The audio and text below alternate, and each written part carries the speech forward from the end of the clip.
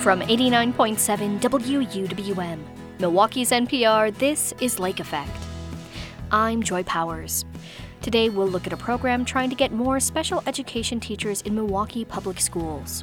Then we'll learn about the history of the Milwaukee Soldiers Home and how it's helped generations of veterans. This is a building that is made with the very sort of marrow of who we are. It's a beautiful Gothic tower built with Cream City brick made from clay from the Menominee Valley. I mean, it's very much of us. Plus, we'll look at a new book that explores infertility through personal essays, poetry, and art.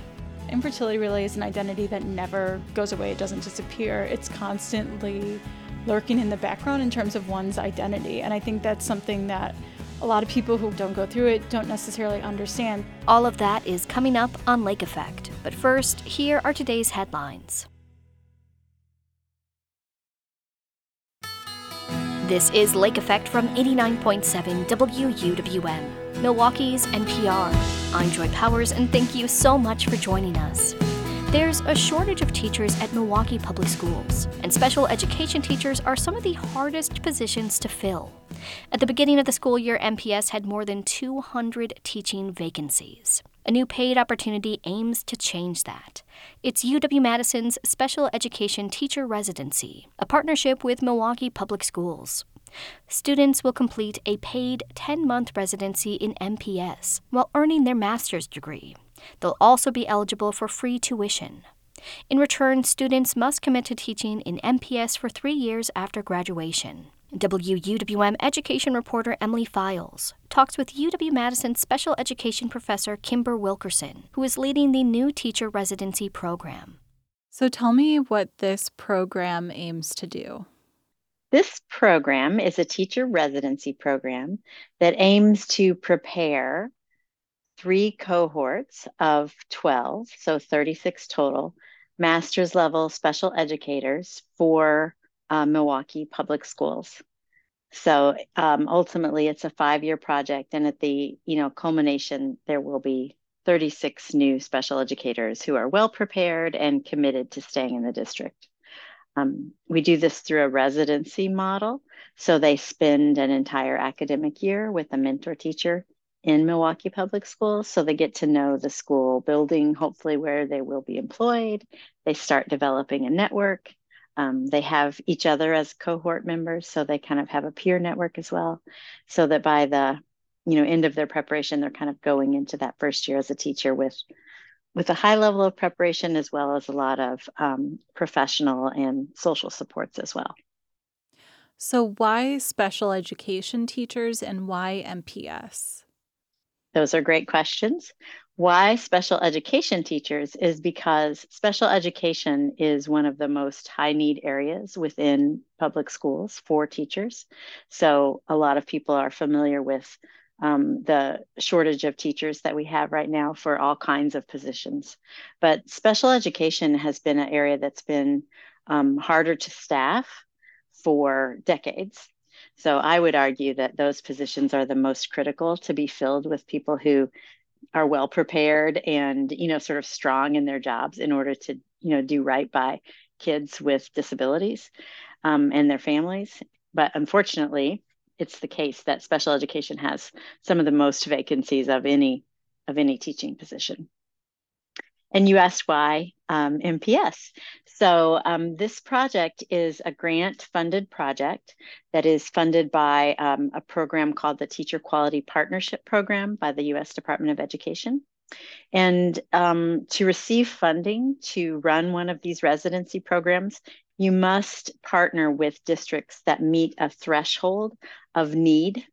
We actually had one of these grants from 2018 up until 2023. It just ended, where we partnered with Beloit and 16 small rural districts that all met that threshold for need.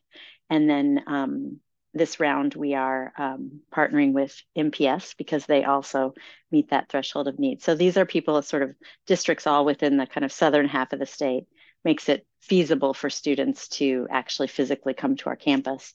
One of the things that's a draw for our district partners, and in this case specifically Milwaukee, is just that the possibility of attracting people into something that has a lot of financial and social supports built into it. they get a living stipend of around $46,000 while they're in the program. And they also have, through the UW-Madison's Wisconsin Teacher Pledge, they can also have their in-state tuition covered. We're putting a lot of financial resources into this program, but they're committing on the front end to being a special educator and being a special educator in this district. So that is, it's a good place to invest resources. So, on that note, one criticism of teacher prep programs is that when students are doing their student teaching, they aren't paid usually. So, this program, like you said, includes a stipend of about $46,000. And in return, the teacher candidates agree to teach in MPS for 3 years. So, is the stipend kind of trying to deal with this problem of the unpaid student teaching and teacher prep programs? I think indirectly. So this is a master's level program, and for people who are career changers, by this time people are supporting themselves, and it's difficult to go back to school full time. So you mentioned sort of the burden associated with student teaching. Sometimes that makes it harder for people to have a job because they're in a school internship setting all day. I mean, certainly the same is true for these students as well, but they're taking a full load of classes, summer, academic year, summer. They're in the school full time. They'll come to campus one day a week, but they're in the schools many hours a week. It's hard to do anything on top of that to earn money. And so the living stipend is an acknowledgement of, like you have to be able to support yourself, and sort of providing this kind of stipend allows someone to actually make the choice to become a teacher when it might be sort of financially impossible otherwise. And you mentioned that UW-Madison also has a program that pays a student's tuition if they pledge to teach in Wisconsin for 3 to 4 years after graduating. So that means that a student in this program could get their tuition paid for and get paid to teach while they're earning their master's degree. Is that right? You've got it exactly right. So we have this, we're really fortunate to have these two, the Department of Education funding for this living stipend, as well as the Wisconsin Teacher Pledge. And together, those two create a pretty nice financial package for someone, again, who's attracted to the idea of being a teacher and might otherwise not feel like they could make that choice. I want to know a little bit more about what the residency looks like. So, is this a student teaching type of position? Will they be a lead teacher in a classroom, or will they be assisting a mentor teacher? Yeah. The residency is a lot like a student teaching experience, only it takes place over the course of a whole year. A lot of people are attracted to a residency model because it allows them to really get into the fabric of a school, instead of short placements where you're moving around to different schools. This one allows you to kind of become a part of the school community. It is a developmental process. So people who come into this program don't typically have a background in education. So when they start their residency, they need to do some observation. They need to do some assisting. There's a gradual taking on of responsibility. And ultimately, yes, people will have lead weeks. They will have time when they are responsible for instruction or, managing groups on their own. Obviously, that kind of internship model, the hope is that by the end of it, the person experiencing it feels like fully confident and has, the skills to be on their own. So certainly we kind of gradually increase their responsibility. So, how will you go about recruiting, and what would you tell students who might be interested? We are recruiting in collaboration with MPS. So we believe that there may be some people who are current MPS employees who are not in instructional roles who might be interested in continuing their career with MPS in this kind of role. And this might be an opportunity that they would find attractive. We are also looking at people who, again, career changers. Sometimes people are in sort of related helping professions. People have an interest in disability. Sometimes we have people who may have a family member or their own child with a disability who are kind of interested in being a part of the support system and for kids with disabilities. So there are different groups of people who we reach out to, and we'll do that again in collaboration with MPS. Okay. Anything else that you want to add? I hope that the information about the program gets out to a wide of audience as possible, because I personally think special education is an excellent career. There's a lot of reward and a lot of joy in working with kids, especially sort of working with kids who other people don't always see their full potential. So I think it's a really rewarding profession, and we're trying to make it as supportive and financially possible to move into this profession. So I guess I hope that the word gets out as far as possible, and that people who might not have viewed themselves in that role would take a moment to consider it. Kimber Wilkerson is a special education professor at UW-Madison who is leading a new residency program to place special educators in Milwaukee public schools. She spoke with WUWM's Emily Files. Looking west over the city of Milwaukee near the Brewers Stadium, you may have seen a Victorian turret rising above a thicket of trees. If you move closer, you'll find a grand home, more than a century old, surrounded by a complex of historic buildings, all created with a singular goal: helping America's veterans. It's the Milwaukee Soldiers Home, and since it was created in the mid-1800s, it's helped generations of veterans. A new film from Milwaukee PBS explores that history and how it continues to help veterans today. Marianne Lazarski and Scotty Lee Myers are the producers behind the documentary called A Hallowed Home for Heroes. They join me now in studio. Marianne, Scotty, thank you both so much for being here on Lake Effect. It's a pleasure to be here. Thanks, Joy. So the Milwaukee Soldiers Home has become a pretty iconic part of the skyline, specifically near the Brewers Stadium. Why was the Soldiers Home first created? Well, it was created actually by a group of women who were taking care of soldiers during the Civil War era in makeshift temporary storefronts. And just to kind of briefly tell you, they were set on trying to figure out a permanent place for the soldiers to come and rest and heal from their wounds and sicknesses. And so they're the ones who really were the founders of the Soldiers Home. And there was a fair that was involved, and they raised a ton of money, $110,000. And, back then that was a lot of money.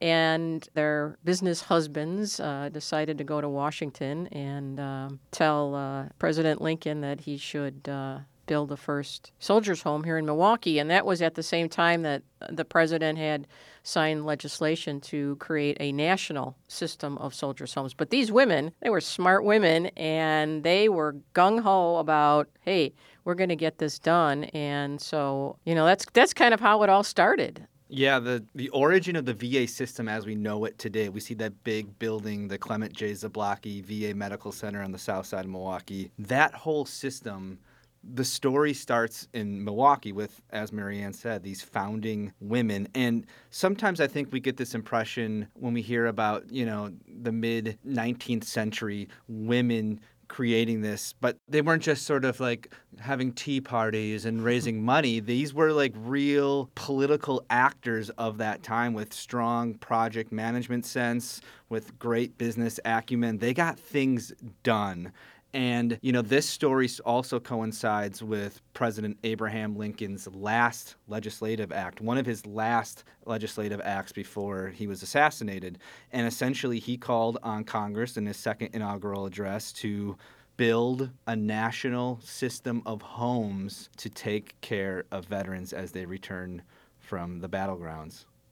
Well, this comes around at a really interesting time, I think, both in our nation's history, but also kind of the history of the world. We're in a situation where, for the first time, soldiers are in larger numbers surviving their injuries. These are people who are not necessarily dying on the battlefield. They aren't dying in these battlefield-side hospitals, but they are able to come home. But their lives are forever changed by their time at war. What were the initial years of this space like as they're kind of figuring out what this system is going to be? So there was a strong patriotic sense that we need to care for these men who are returning home from battle. And so the mass efforts that were undertaken, I mean, every sort of parish and town and corner of the city, there was organizing happening. People were doing, collections of money, collections of clothing, of food, of lint that would help with wounds. So in the beginning, it really was an incredible all hands on deck effort. But it also these were men who were scarred and who had amputations and injuries from war. And sometimes they suffered. There's quite a bit of documentation about drinking and alcoholism on campus. So like any sort of population, there was, struggles as well. Yeah, and, the founding women, their intent, I think, was to have the Soldiers Home for Wisconsin veterans. But what happened was it became a place for soldiers from across the country who, might come here for rest or to heal from whatever, wounds or whatever. And so, again, that was in line with what, President Abraham Lincoln wanted. But like Scotty said, patriotism was very strong. But even today, there are veterans from, the Iraq War, Afghanistan, those who would have otherwise been homeless at least have an option, if they qualified to be at Milwaukee Soldiers Home. So, and the future is important because sadly, there will probably be other wars. We always hope that there aren't, but there will always be a place for veterans who are in need of some place to live. And the veterans who live in Old Main and on campus right now, they are really being provided by a couple agencies on campus with wraparound services, whether it's employment help, financial literacy, a connection to both mental and physical health. So those wraparound services exist today to veterans who are living at the Milwaukee Soldiers Home. And that makes Milwaukee and Milwaukee Soldiers Home unique. Yeah. That everything is kind of right there for those veterans. Well, and this is something that is, I was about to say new, but relatively new, in part because although the Soldiers Home is very old, things changed over the decades at the space itself. What has that evolution been like in the space? Because for a time it was closed. Yeah, it was closed for nearly 30 years, and obviously a lot of deterioration happened. But one of the main project manager from the Alexander Company who oversaw the restoration of 6 buildings there, and they reopened in 2021. Their intent was to raise the money to restore these buildings because they knew it was really important. And they're hoping to do the same with 3 other buildings there on the campus, which is the theater, the chapel, and what's called the governor's mansion. So remember, Soldiers Home was like a village district in and of itself and had its own zip code, but it also had a governor, so to speak, who oversaw the district. And so those other 3 buildings hopefully will be restored very soon because the veterans would like that to happen. People in this community would like to see that happen. And the restoration that happened with the original 6 buildings, it's really impressive, especially with Old Main. When you look at the photographs and the images of the deterioration and then you see how it's been transformed, the veterans who live there they're in awe. As they told us, if you're a veteran dealing with some trauma or in crisis and you have no place to go, this is as they put it, this is a great deal. So we're fortunate to have this here in our own backyard. And the existence of this place was called into question in the past as well. In 1915, 16, 1917, as Civil War veterans were sort of aging and dying and their numbers were dwindling at Old Main and on campus there, folks weren't really sure if there was a need for this place anymore. There was a city official who said, should we close this place down and just make it like a big park for the public? And then came World War I and things to follow. And then you had sort of a new generation of veterans moving into the home. 1989, fast forward a bit, that is when the VA officially put locks on the doors. Old Main was too old to tear down, but also too decrepit to let people live there anymore. And so it just sat there vacant.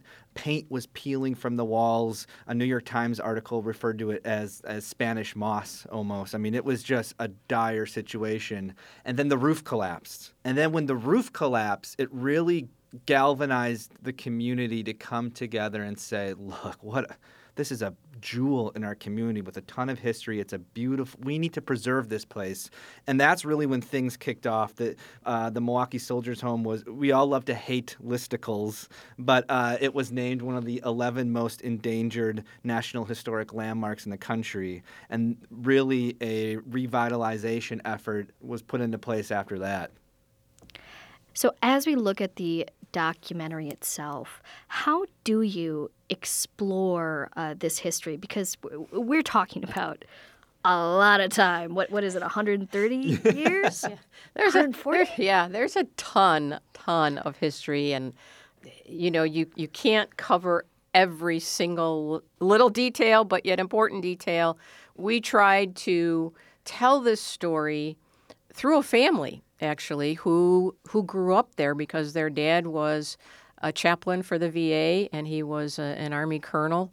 And they walked us through the journey of the Soldiers Home by coming back and having them reflect on some of their memories. Their parents are both buried at Wood, and they talk about primarily their teenage years of what it was like to live in old Building 11, which was the fire engine house at the time before they moved in there. And they talk about some of their memories and soldiers walking back and forth on the side of their house. And they never used the back door only to take out the garbage because there was always, soldiers walking around. And people didn't know where they lived. Their friends were like, you live where? So they had a very sweet story to tell. And they, too, are very passionate about the Soldiers Home and what it represents and who it serves. And so they were very gracious and helping, and they wanted to help us tell this story. But, we also had to talk about the women founders because that's really important. And, of course, you have to talk to veterans because that's who this place impacts and serves. And we had to talk to historians, right, and preservationists. We spent about a year working on this project, and, the first thing you do is research, right? And I don't know how many documents we went through, and Scotty reading a number of books and going over to the UWM archives, and just to try to figure out and get a sense of, okay, what really needs to be covered in the time that we have. So, again, this is not a 10-part documentary, right? And so we had to be a little bit selective, but I think we covered the main points. So people who didn't know anything about the Soldiers Home, which is why we did this in the first place, because, we were tired of hearing people saying, well, what's that building? You go to the Brewer game. Hey, do you know what that is? It looks like a haunted house, but no. And then you tell them and they're like, oh, really? And so I think this documentary is educational for those people who don't know anything about it. And also I think it's also very, it just hits the heart, I think, when those people who do know about it, they can kind of reflect and think back to maybe some of the stories that they heard, maybe from parents or great-grandparents. It just kind of solidifies the uniqueness and the importance of this place that we have in Milwaukee. And you can't do a documentary about a historic Milwaukee institution without chatting with John Gerda, who is featured in this documentary. And right at the top of the doc, he says, the Milwaukee Soldiers Home, Old Main, is the most visible and least recognized building probably in the whole city of Milwaukee. And I think that's true. We don't know enough about this place. I mean, this is a building that is made with the very sort of marrow of who we are. It's a beautiful Gothic tower built with cream city brick made from clay from the Menominee Valley. I mean, it's very much of us. And so we are honored and proud to share a little bit of its story. And I also think people aren't going to realize until they watch the documentary that it's not just Old Main that represents Milwaukee Soldiers Home. There's a lot more to that campus, and they might be surprised.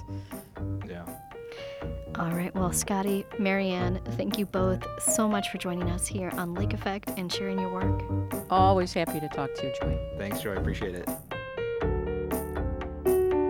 Marianne Lazarski and Scotty Lee Myers are producers at Milwaukee PBS, and they're the team behind its new documentary, A Hallowed Home for Heroes. The documentary can be seen online and will air on Milwaukee PBS this Saturday in honor of Veterans Day. At WUWM.com, you can find more information on the film. There's a comic book shop in Milwaukee with a big ticket item for sale. It's a rare copy that features the first appearance of Spider-Man. We'll talk with a guy trying to sell it and learn all about it later in the show. But first, an infertility diagnosis carries a lot of weight and stigma. We'll tell you about a new book that tries to break that down through art and poetry. That's coming up next on Lake Effect on 89.7 WUWM, Milwaukee's NPR.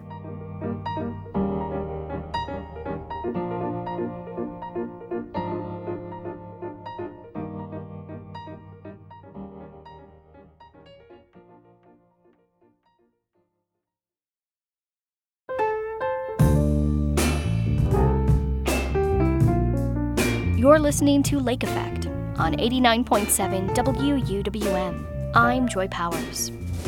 Today at the state capitol, State Senator Kelda Roys and State Representative Jody Emerson took steps to expand access to fertility treatment.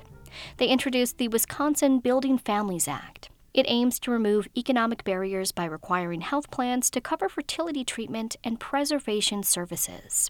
Infertility is a disease that affects 1 in 6 couples throughout the world. But as common as it is, struggles with infertility often stay in the shadows. A new anthology explores the many faces and feelings of infertility through personal essays, poetry, and art. Maria Novotny is an editor of the new book. She's also an assistant professor of English at UW-Milwaukee. Novotny spoke with WUWM's Lena Tran. She begins by sharing how the book project began. This project is really born out of a larger organization that I've been running with one of the co-editors, Elizabeth Horn. We started about 10 years ago a project called The Art of Infertility, largely because we had our own infertility experiences at that time, and we were running peer-led support groups, and really just grappling with what it meant to be infertile. Both of us were taking a break. None of us were doing treatment, and just kind of sitting with the fact like, okay, we're 2 infertile women. What does this identity mean? And we were grappling with that using art and creative writing. We decided to kind of incorporate it with our support groups and take it on the road, so to speak. We've been able to meet so many men and women who've shared their infertility stories with us, often through visual artwork or oral history narratives. And then COVID happened. And we were like, well, we can't do public exhibitions of this anymore. And we decided really to kind of archive a lot of the pieces that we have and turn it into this wonderful anthology, really just to make it more accessible to not just like the infertility patient population, but also as a form of knowledge and education for providers, but also for our family and friends who, really struggled with figuring out how to best support us and how to really understand the emotional triggers that come with basic questions like, so are you going to try again? Or can't you just adopt? Really well-meaning questions, but it can be really challenging, I think, when you're in the midst of an infertility diagnosis to answer. When did you realize the power or potential of art for processing this identity or like this journey? It was when we first started some of our pop-up exhibitions. So we got invited to work with some other peer counselors who were doing really like innovative symposiums around like, mental health talks and things like that.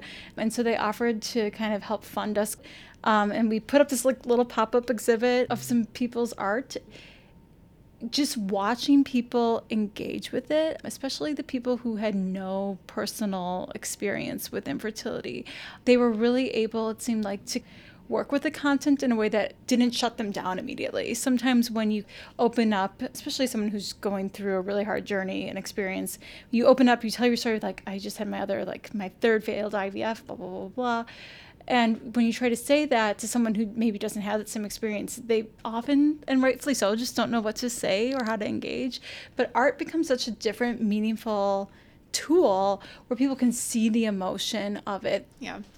There is this kind of statement about how part of this book's mission is to kind of rewrite dominant narratives around infertility. So can you talk about the more expansive view that you're trying to take and where that leads you? For us, we really wanted infertilities as a plural to represent all of the ranges of ways in which you come to an infertility diagnosis, and really to counter this myth that this is a white woman, heterosexual disease. That's simply just not the case. Right before this went to press to be published, the World Health Organization revised their definition and their stats of infertility. It used to be that 1 in 8 couples had an infertility diagnosis, and now they changed it to actually 1 in 6. And that's, again, to be more expansive of, not just your heterosexual couple, but, same-sex individuals who want to have their own family, and then the LGBTQ plus community, too, who needs fertility treatment if they want to have some sort of biological connected child. And so we're really trying to do that in the book with a range of different stories that we represent. So we have a lot of queer experiences in here, a lot of stories about needing sperm donors or needing an embryo donor, for instance. And we also do it in challenging notions of success. Infertility doesn't always end up with a take-home baby, and that can be a hard reality for a patient to swallow, but also a hard reality for a loved one, for a hopeful grandma to swallow. Oftentimes you have to revise what you're going to be doing. So we try again to offer more expansive definitions of what success looks like that are really rooted in the realities that we've heard from so many of the patients that have contributed their stories to us.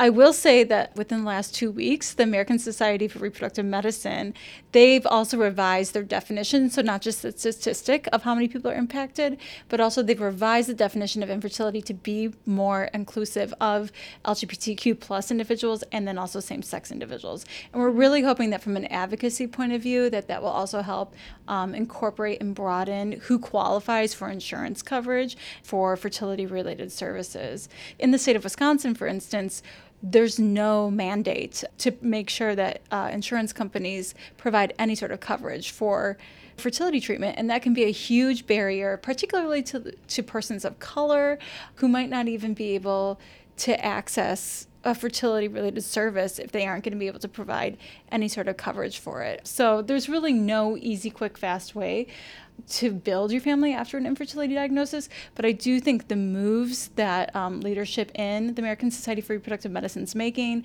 along with a lot of infertility advocates demanding that we really broaden and think about the impact of the ways in which words matter, is trending towards the right direction in terms of improving access to care. Mm-hmm. There's this note at the beginning about how we need to grapple with infertility in a post-Roe world. Obviously, in the past year, abortions for the most part have been banned until very recently. Can you talk about the place that infertility has in that landscape?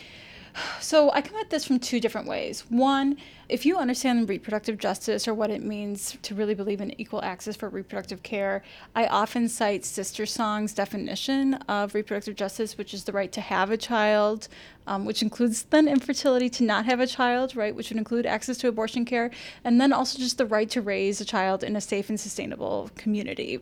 And so if we understand it from that way, right, infertility does qualify as a reproductive justice issue. We just simply often think of it from a more larger narrative of access to abortion care.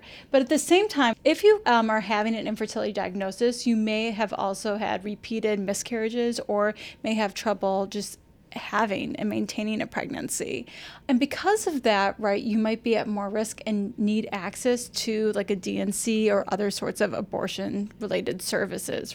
And so if you're living in a state like Wisconsin where there is more restrictions, right, around what it means to access any sort of abortion-related services, it may actually cause pause, right, in your decision-making of moving forward with any sort of IVF or alternative family building plans if you're going to be at a higher risk of potentially losing that pregnancy, and then also the potential risk that might have on the woman's life who'd be carrying that pregnancy as well. And so you understand it, that it's not just simply, right, the access to fertility-related care and services, like having access to embryos, right? But also the actual care that comes into play when you have a high-risk individual, like someone who is infertile, trying to get pregnant, and then not just the reality, right, of that pregnancy not working, but also what that might mean to the individual who's carrying that pregnancy as well. There's this idea that there aren't often like neat endings in an infertility journey. Can you say more about what that means and looks like for people? So part of also the purpose of this book is that infertility really is an identity that never goes away. It doesn't disappear. It's constantly lurking in the background in terms of one's identity. And I think that's something that a lot of people who, again, don't go through it don't necessarily understand. They think, for instance, if you have a child, it's kind of resolved, it's fixed, right, in some ways. I found that in my own experience, right, I adopted my child, and many people think, oh, well, you did it. You achieved your goal, right? You're now a parent. And yes, that's the case, but I still am confronted, again, with well-meaning questions about, does your daughter have a sibling? And then me quickly trying to navigate, well, no, how much do I want to say at that moment, right? Or very well-meaning people, right? When I take her to the grocery store, my daughter has very, very, very blonde hair and does not look like me. And saying like, where does she get her blonde hair from? My gosh, it's beautiful blonde hair, but where does she get it from, right? And again, having to navigate that. And not just that, right, but also she's only 4 years old, right? Starting to have those conversations with her because she's starting to notice those differences about what it means to also be an adopted child, right? And not to hide that, but to give her some power and advocacy in that as well. And that's just from my experience, right? But there are a lot of other individuals, right, who have their own infertility experiences and journeys that are also trying to navigate and talk about what it means. Let's say they didn't have success and they decided to live child-free. What does it mean when they move to a new neighborhood, for instance, and a well-meaning neighbor asks, do you have any children, right? How do you answer that? I mean, you can say just no, but if they want to ask follow-up questions, there might be other difficult things that come along that way. So like I said, it's just something that's constantly lives with someone, and it can be really isolating at different moments depending upon where you are with that journey. Mm-hmm. A lot of people write about, are kind of expressing that they're dealing with this stigma around infertility and how it's hard to talk about. Do you think that it's hard for people to find like the kind of communities that you've led and peer support groups, or that people are finding a lot of strength in? Yeah, so in the book, I think we cite, there's a statistic out there that about like 61% of women don't disclose their infertility. And that's just women. We know that it's likely higher for men too, because there are simply like less support networks for men. I will say in general, so this is right, doing this work for the last 10 years, it's gotten better. Largely, I think the stigma that is, it's gotten better because of more social celebrities honestly coming forward and disclosing their own journeys. So for instance, I remember like when Michelle Obama came out with their memoir, right? And she disclosed that she had to use IVF in order to have their family. That was a huge moment, especially for the BIPOC community, right? To see such a powerful woman also own up to this fact, right? That she needed fertility treatment. I think that really helped not shatter the glass, but, make a break in terms of one representing like that this isn't also like a white woman's disease either. So it's slowly getting better, but I will say honestly, when I'm running and I run a peer-led support group here in Wisconsin, there's still a lot of individuals who don't want to disclose or can't disclose, not because they don't have the words or the tools, but it's just so painful to really have that first conversation.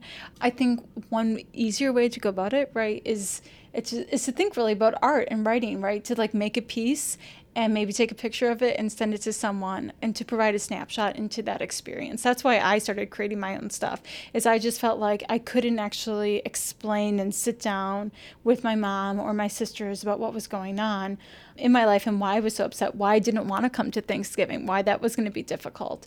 But having the chance, right, just to write my story and represent and capture that moment in time was so freeing. And that's, I think, what we're trying to do with this as well, is offer other creative tools and methods to help people cope with their grief around infertility. Maria Novotny is an editor of the new book, Infertilities, A Curation. She's also an assistant English professor at UW-Milwaukee and a steering committee member for the Building Families Alliance of Wisconsin. She spoke with WUWM's Lena Tran.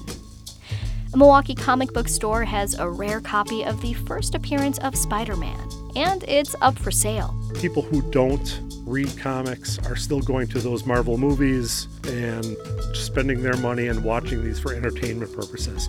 And having that piece of history, this is the first time Spider-Man has appeared anywhere. That's what gives it a panache. We'll tell you all about the comic and why it's so valuable, next on Lake Effect, on 89.7 WUWM, Milwaukee's NPR.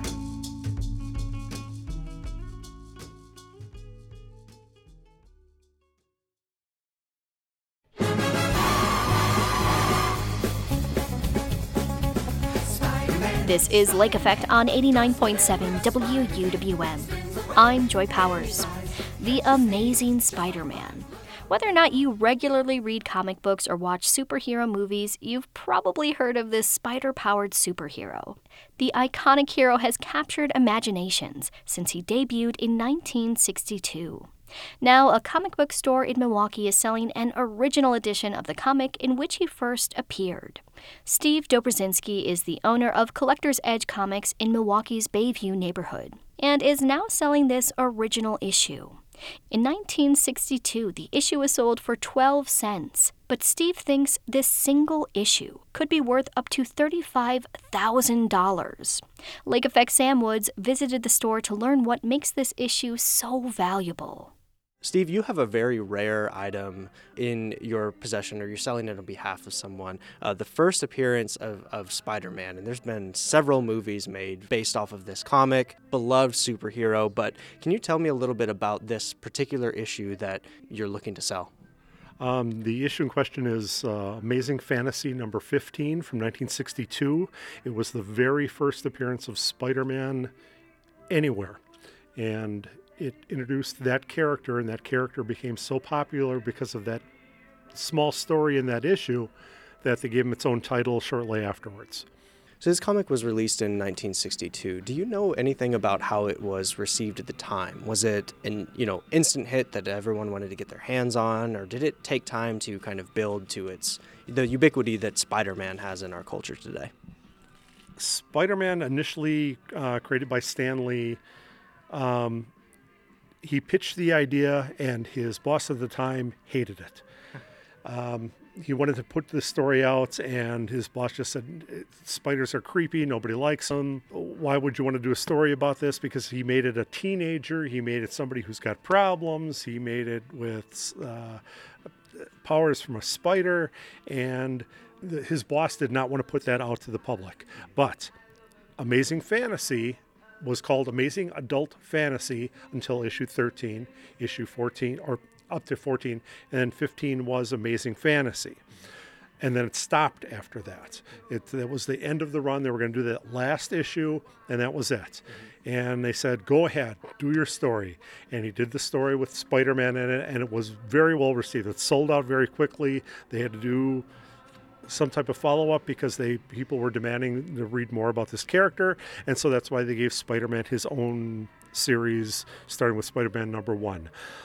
So the first appearance was Amazing Fantasy, and then it went to Spider-Man number 1. The headline that's been out there is that you're looking to sell this for $35,000, or you think it can fetch up to that point. But can you tell me a little bit about how you got to that price point, and also what that process is like to sell a book? Because I imagine you're fielding calls from kind of all over the nation. It's not just necessarily people in Milwaukee who can come pick it up. Correct. When first approached by this, I was asked, what is this comic worth? And you can't really say it's worth X number of dollars. It's worth whatever somebody's willing to pay. If the only bid I can get for this book is $1, then it's worth $1. If the highest I can get is $1 million, then it's worth $1 million. It's basically the range of sales that I've seen in the last year or so have been anywhere between around 24,000 to I've seen up to 35,000. I've seen books of the same quality for sale for 70,000. To me, as a comic book retailer, I see that as unrealistic prices, but if somebody's willing to pay for that, then that's what that comic is worth. I'm imagining when someone called you to say, hey, I think I have this particular issue of Spider-Man in my possession. And I'm imagining your reaction, you probably get these kinds of calls a lot, and you're a little skeptical at first. But can you walk me through that journey of, someone calling you up, saying, I have this, to you actually verifying that they actually do have this, and this is an incredibly rare item? The conversation usually goes, I have the first appearance of Spider-Man. How much would you offer for it? Okay. Do you have a reprint? Do you have it in hardcover form? Is it something that was in the newspaper? There's a lot of questions I would have. And I first say I would have to see it before we can identify it and then make the determination of what the value is after I see it. Because there's a lot of times that people will call up and say, I have the first appearance of Spider-Man, and it ends up being the free comic that they gave away in the Milwaukee Journal. For 24 weeks, they offered 24 volumes of Spider-Man in a comic form, about an 8-page book, and it gave you this first appearances and everything in there. And there's a difference between that book and the actual real article where it came out in 1962 that is the valuable book. You kind of touched on this a little bit, why these comics are valuable, but for people who aren't into collecting comic books or reading comic books, can you describe maybe through analogy what's so important about this issue, or why is it so, seen as so valuable? It's iconic. I mean, it's prevalent in everywhere in the United States. You show up a picture of Spider-Man, and everybody knows who he is. The movies are coming out, all the Marvel movies, all the DC movies, they're showing Batman, and they're giving the live action stuff. It's giving that an extra recognition to those characters. People who don't read comics are still going to those Marvel movies and spending their money and watching these for entertainment purposes. And having that piece of history, this is the first time Spider-Man has appeared anywhere. That's what gives it the panache, that extra... I own the first appearance of Spider-Man in comic book form of an original comic. People like that, to have that in their collection, that they say that, I own this, this is important. On that point, it seems like there's two motivations here for someone who might want to purchase a book like this. One is like, I have I grew up reading these, or I grew up watching the movies. I have other aspects of Spider-Man or aspects of superheroes in my collection, and I want this because it just gives me that special feeling knowing I have it. And I'm imagining there's also probably people who are looking at these dollar signs and saying, this is an investment. This is something that I can buy now, hold on to, and value appreciates as time goes on. Do you know if these tend to go to people who have that emotional, personal connection to the subject, people who are looking at it as a financial investment, or some kind of combination in between? Well, it's actually 3 different kind of classes of people. It's people that collected it when it first came out, and it was just, they loved that character and they bought all the issues, and it was just part of their collection. The other ones are the collectors who are being completists. They want every issue. They're going back and looking for that issue number 27 or 52 or whatever it is that they need for their collection to complete their set. And then there's the third parties, which are speculators who are looking to say, well, if I buy it today, will it be worth more tomorrow? Will it be worth less tomorrow? No one knows the future on that, so it's one of those things where you see ups and downs with prices.